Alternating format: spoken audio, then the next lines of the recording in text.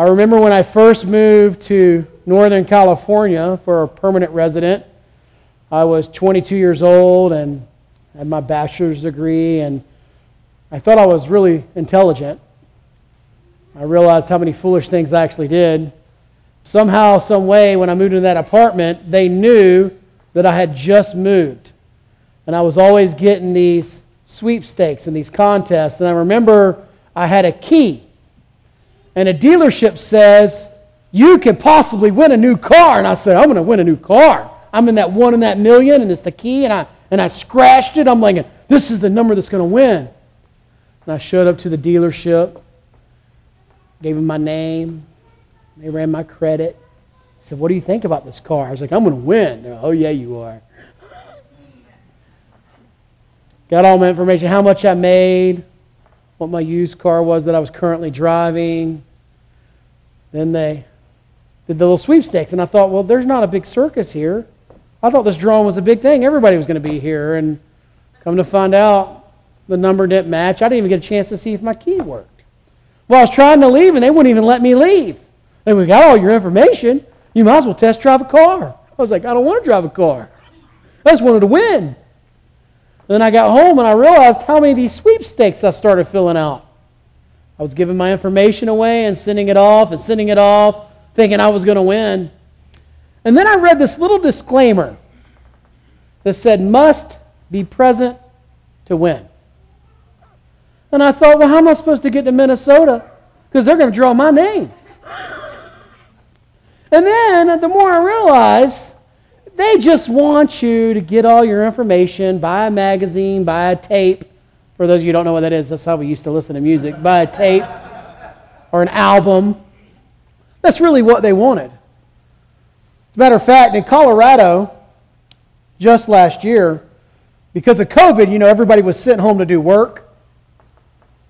But to get your bonus, in the very fine print, it says you must be present to win. Matter of fact, the state of Colorado Department of Labor and Employment said this is a bad practice. You don't have to be present to get your bonus because you have worked there. This is the question in Jeremiah 29. Do you have to be present to win? Do you have to live in the promised land to get the blessings? Remember, Abraham was promised blessing. He was promised seed, descendant, right, in this land. And he was going to be blessed. And he was going to be a blessing to others. Can you still be blessed though you don't live in the land where the temple's built? You don't live in the land that was promised to your patriarch Abraham? Can you still get those blessings? Do you have to be present to win? God's trying to teach them an eternal perspective. See, they were looking with eyes like the world looks. They were looking at the here and now. They were looking at the land. They were looking at all the physical attributes of these promises, and they couldn't see past the physical to see the spiritual promises that the Lord has given them. And if you're taking notes, work for 3 weeks in a row. Let's just go with 5 more, right? Let's see. 1, God's timing. God has a timing, and He knows exactly when He's going to restore. But God's timing. Second thing we'll see is God's knowledge. We're going to look a little bit about God's knowledge. How does He know things? 3, God's plans. He has plans. 4 is God's hearing, how He listens. God's hearing.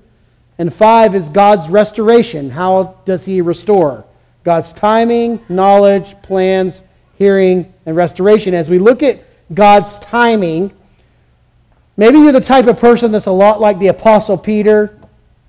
Sees things super literally. Comes to Jesus in Matthew 18 and he says, do I only have to forgive someone 7 times? And Jesus says, well, technically you need to forgive them 70 times 7. You think Peter went home and put a board and said 490 times, and every time he forgave, bam, bam, only 490. No, that's not the point. 70 times 7 wasn't the point. The point was, always have to forgive. The same way when you see Moses, when he writes that psalm, Moses wrote Psalm 90, and he writes, the years of our life are 70. Or if by reason or strength, 80. When you see a 100-year-old man or woman, do you go home and cut out Psalm 90 and say, this is wrong, completely wrong? Or when you see someone die in infancy or a young age, do you say, you know what? God had promised at least 70 years. No. What Moses is saying is that's the lifespan of a person. You're not going to get long. 70, you may get 80, but either way, you're here for a limited amount of time. Serve the Lord while you can. You're going to see a number in here, the number 70, and it's a very important number. It was important to the prophet Daniel. And some of you are going to go into rabbit holes and try to figure out when the 70 years started and when it ended. We have an entire branch of our Christian faith that likes taking these numbers and figuring things out. Some will say, well, the destruction of the temple was 586. They completed it in 516. Well, you could say the destruction of the temple actually started in 587. And they started building the temple in 523. That's not exactly 70 years, and it throws everything off, and they'll figure it out. They'll take a lot of time to try to get this 70 years. If you want to know my opinion, you can talk to me after church about the 70 years. But I remember in Numbers 14, as they're making it to the promised land, God promised that that entire generation would not see the land. He wanted them to die off. It's not the first time we see that God is keeping an entire generation for an entire lifespan out of the land. And we see in verse 10, for thus says the Lord, when 70 years, right? If you're literal with that, that's completely fine. If you're like me, well, I told you what it is. Anyway, 70 years, roughly 70 years are completed for Babylon. There's a time span in which God is saying justice must be served. Just as if God did not allow that generation into the promised land that saw the miracles coming out of Egypt, He says you're going to be punished, disciplined for your sin. He has a way of punishing sin. We know that because we see it in Jesus, do we not? Jesus was punished for our sin. Our sin, not His. We heard that this morning very clearly. He has no sin. But God is holy, and sin must be punished. And you see, I will visit you, and I will fulfill to you my promise and bring you back to this place. He says, 70 years you're going to spend in exile, away from your home, away from what you know. And while you're there, He says, I will visit you. Do you remember when Jesus says, thou knowest not the time of my visitation? See, visitation can be scary or it can be comforting, depending on whose team you're on, right? If you're out in Babylon and you're a part of the group that's ramping up the fiery furnace to kill people who don't worship an idol, if you're part of the people who are persecuting God's people because they believe differently than you, because they refuse to bend the knee to Baal and to sacrifice to Molech, when God visits, and if you're in Bible study with Bobby on Tuesday, you're thinking, you're putting the pieces of the puzzle together. You're kind of like, that's so true, that happens. Yes, right? When God visits, it is not good for some, and for others, it's amazing. And we know one thing, God keeps His promises to come and visit. And my prayer is that you'll think about that visitation, because God promised that He'll visit you one day. And I'm praying that your heart will be ready. Which brings us to the second part of the sermon, where God knows, His knowledge.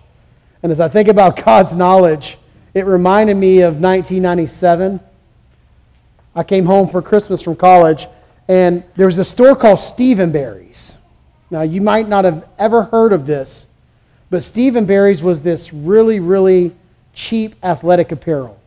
Sometimes, like if you had a shirt that said Georgia. It might be misspelled, but it was really cheap, so you could wear it.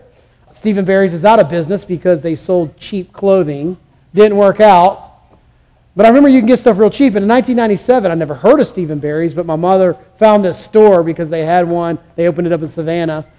I come home, and for Christmas, my big gift in 1997 was this Atlanta Braves jacket. And you have to have a jacket in Missouri because it's freezing cold, especially for a southern boy.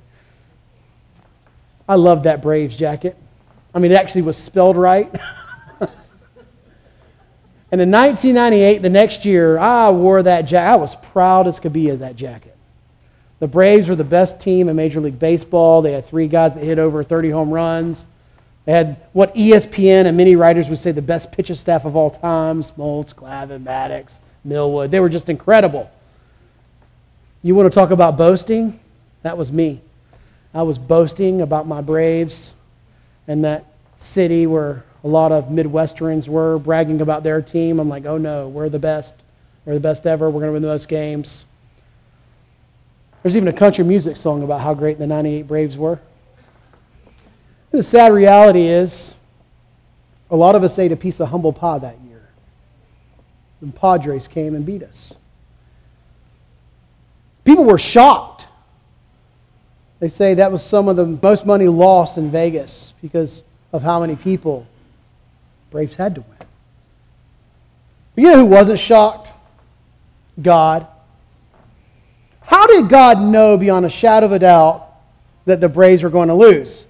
How does God know the future? How does God know what will take place and what will not take place? Why is He never shocked? Well, He knows the future because He plans it. He knows it. He ordains it. As a matter of fact, Proverbs 16 says, the heart of man plans his ways. So you plan your way, you have volition, you have will, you have choice, you choose to do things. You do it. You choose to do things, you plan it in your heart, you step into what you're doing, but it says, but at the end of the day, the Lord establishes your steps. To make it real simple, I'll concede this point. You have your free will, and I know some of you who love Jonathan Edwards are going to come wring my neck. That's fine. Let's just be honest. Well, you have free will, right? You're going to have choices to make, volition. But at the end of the day, God has His free will too. And God's free will is much bigger than your free will. And God gets the outcome that He chooses every single time. And maybe your mind's going, what on earth? That's how God knows things? You can get a ticket and get in line with the rest of us who go, I don't understand it fully. But the divines are very clear that yes, you have will, but God does not infringe, you could say, on your will. The liberty or contingency of second causes are not taken away, but rather they're established. How does God know exactly what the outcome and what the future is going to be for Judah? It's because He's planned the whole thing. And anything that God knows is because He's planned it. Look at verse 11. I know the plans I have for you. How? Because He's planned it. I pray and hope that that's comforting for you because God's plans are good. His plans are good. He doesn't have plans to harm you and hurt you. He has plans for your welfare and for good. See, when you look at God's plans, in verse 11, this can be a very dangerous verse. Many people have it tattooed on their arm. Many people have it as their life verse. Read it with me. It's a beautiful verse. For I know the plans I have for you, declares the Lord. Plans for your welfare, not for evil, to give you a future and a hope.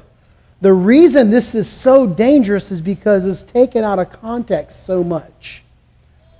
Something that just screams through my mind constantly, you may see it on my social media feed, is that sermon jam. They call it a sermon jam because they take a sermon and they put some music to it. Sermon jam. It has nothing to do with jelly or toast, but it's called a sermon jam. And John Piper has this sermon jam called Why I Hate the Prosperity Gospel. And I can't stop listening to it. It's constantly in my mind.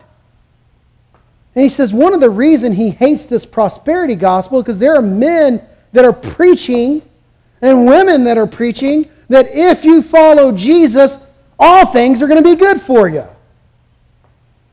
He'll say you'll have what? Your pigs won't die. That's some of the things that are preaching. Your wives won't have miscarriages. You'll have rings on your fingers and coats on your back. When someone gets a BMW, they'll say, Jesus gave me this BMW. And what do you think the world's going to say? Did Jesus give you that BMW? Yes. Well, I'll take Jesus. Of course you will. We read this verse out of context. We forget the context is suffering, exile. This verse isn't for when you get a new house. It's for when you lose your house. This verse isn't for when you have tons and tons of children and everything's going right. It's when you lose tons and tons of children. It's when you lose everything and you have nothing left. That's what this verse is in context about. Do you remember when Satan tried to tempt our Lord and Savior Christ? Do you remember the temptations? Turn rocks into bread. Throw yourself off that mountain. The angels will catch you. And then the last temptation, he says, look at everything here. You can have it all right now if you would just bend the knee to worship me. Little did he know, Jesus was the predator and Satan was the prey. But Jesus knows there is no glory without suffering. Knows it. Blessings will come through suffering. This verse is not written to people who are living on easy street and in cruise control. It's written to people who are going through pain and suffering. And while you're in exile, while you're in Babylon, while it seems the whole world is going wrong and everything's against you, when you feel the hand of discipline upon you, you can say, I know the plans I have for you, says the Lord. The plans for welfare, not for evil, to give you a future and a hope. Do you ever see those football players that put Philippians 4:13 on their eyebrows, right? But you'll see some people, I remember in high school, Philippians 4:13, I'm going to hit this baseball a lot further. Right? Do you understand the context of Philippians 4:13? It's the same context of Jeremiah 29. He says, I've learned to be content. I know how to be brought low in every circumstance. The secret of facing plenty. I'm hungry. I have nothing. What? I can do all things through Christ that strengthens me. I can make it because I know the God of the universe who plans everything also plans it for my good. He is a good, good God. That is the context of this passage. Is God going to bless His people while they are in exile, while they are away from the land, while they feel the disciplining hand of God coming upon them? No temple, no Jerusalem, no city.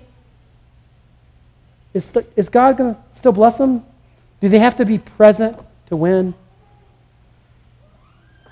God is going to bless them. He's teaching them, don't trust in the externals. You trust in me. We've seen God's timing. We've seen His knowledge. We've seen His plans. And now we're going to see God's hearing. And I think to understand the context of 12 and 13, I want you to turn to Jeremiah chapter 7. It should be easy to find because you're in the book of Jeremiah right now, unless you're reading other books of the Bible. But turn to chapter 7. I want you to read verse 16 with me. Jeremiah 7:16.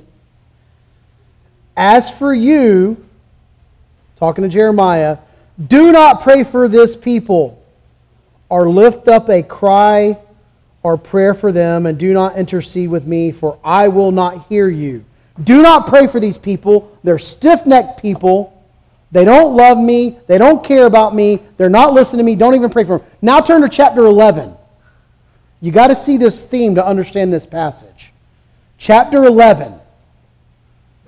You've heard these preached before, but I want to remind you what happens in chapter 11, verse 14.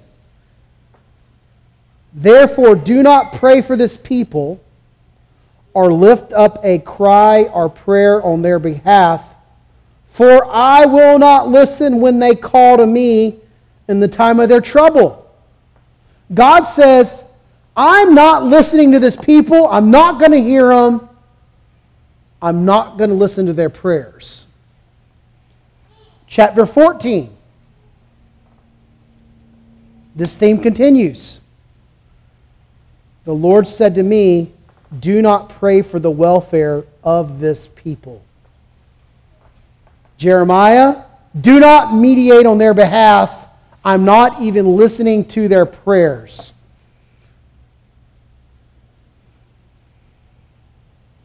They're in the land, they're looking at the temple, and they're thinking, God can't touch me. I have a temple.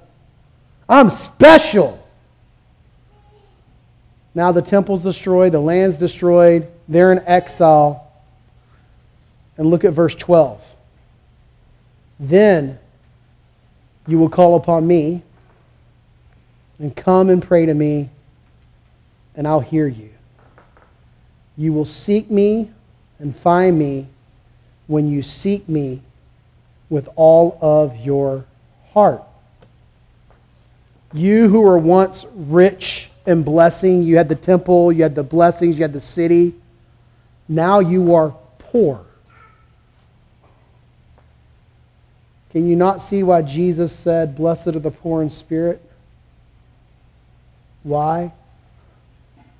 They have nowhere else to turn. Who else are they turning to? The only place they have to turn is God. This is what's incredible. I don't know if you've ever seen a preteen or a teenager do something you ask them to do. Take cutting grass. Sometimes when they go to cut grass, they get done and there's like tall weeds everywhere. It's like, did you not even try? Or, hey, could you clean your room? And what do? They just take all the stuff and they throw it in the closet and shut the door and they go back to video games, right? Why? Their heart's not in it. They're just checking the box. Checking the box. This is exactly what Judah was doing to God. Just checking the box. Just in case Yahweh and His law's right, let's just throw them a bone. Let's check that box. Their heart was never in it. Deuteronomy 4 makes it clear. When you seek the Lord your God, you will find Him if you seek Him with all of your heart. We are getting to chapter 31. Some of you feel like it will be next year, but we promise you it won't be. 31 is the great chapter of Jeremiah where we see the new covenant, where God does something to their heart. God wants their heart. And if you seek Him with all of your heart, there you will find Him. Not seeking Him for gifts, not seeking Him because you think you're special, but seeking Him because you're poor in spirit and all you have is Him. And if you're not there, He will take everything from you and to the point where you have nothing but Him because He's kind and good. Why? Because 5, He wants restoration. We've seen His timing, knowledge, plans, His hearing. But ultimately, He wants restoration. Why? Because He wants you home. As Dorothy said, right? There's no place like home. There's no place like home. There's no place like home. He wants you home. This is a theme throughout all of Scripture. Exiles longing to be home. Look at verse 14. I will be found by you, declares the Lord. I will restore your fortunes and gather you from all the nations and all the places where I've driven you, declares the Lord. And I will bring you back to the place from which I sent you into exile. I'm going to bring you home. I'm using your exile to get you to quit seeing the earth as your final resting place. The moment that your heart longs to be with me, that's when I'll truly bring you home, because really home is where the heart is. You are in exile now. America's not your home. Your true home is in glory. And what God is doing is He's ordaining your life in such a way because He ultimately wants you home. He wants to get you home. He wants to get you to glory. And He's not going to waste any of the suffering, any of the pain, any of your exile, because ultimately you can be blessed even though you're not home yet. You don't have to be present to get these blessings. You can have them now. You can have them in Christ. You'll have a much bigger blessing one day. But you can start enjoying them now.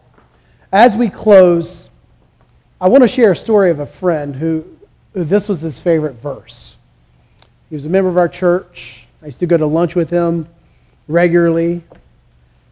He's a brilliant man, taught at a Ivy League university, spoke multiple languages, probably didn't know how smart he actually was. Taught computer engineering down here at a school when he moved down here. He was an Eeyore. I'm talking about an Eeyore.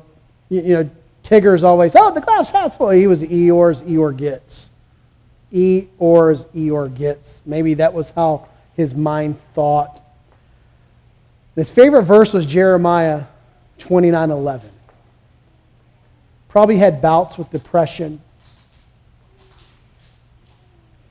And he says, you know why that's my favorite verse? I was like, no, I know you're going to tell me.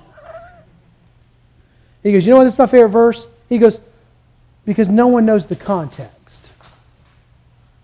This is my favorite verse because when I'm sad, when I feel like I've got the short end of the stick, I can say, you know what? God knows the plans He has for me, and they're not evil. They're to give me a future and a hope. He was talking to a pastor late 90s about depression and life. And his pastor looked at him and said, you know, sometimes God has to do surgery on you. To which he responded, yeah, and sometimes He doesn't use anesthesia. I'm here to tell you, my friend, I believe, is in glory with Christ. He has no more cancer. And he's got joy. I'm talking about joy like you've never seen. And this verse was used. And the context was used to get him from point A to point B. And I pray that you will see that verse way differently than you're used to seeing it. It's probably on some of your walls at home now. You're going to be like taking it down and not telling anybody. That's the context of the verse. God wants to get you home. And I pray and hope that you see Christ in that. All the things that suffering in life, they're to point you to Jesus Christ. And we're going to have an opportunity here in just a second to meet with Christ. He will meet with us spiritually by faith when we feast on Him. And He is strengthening your faith to get you home. Let's ask the Lord to bless the preaching of His word.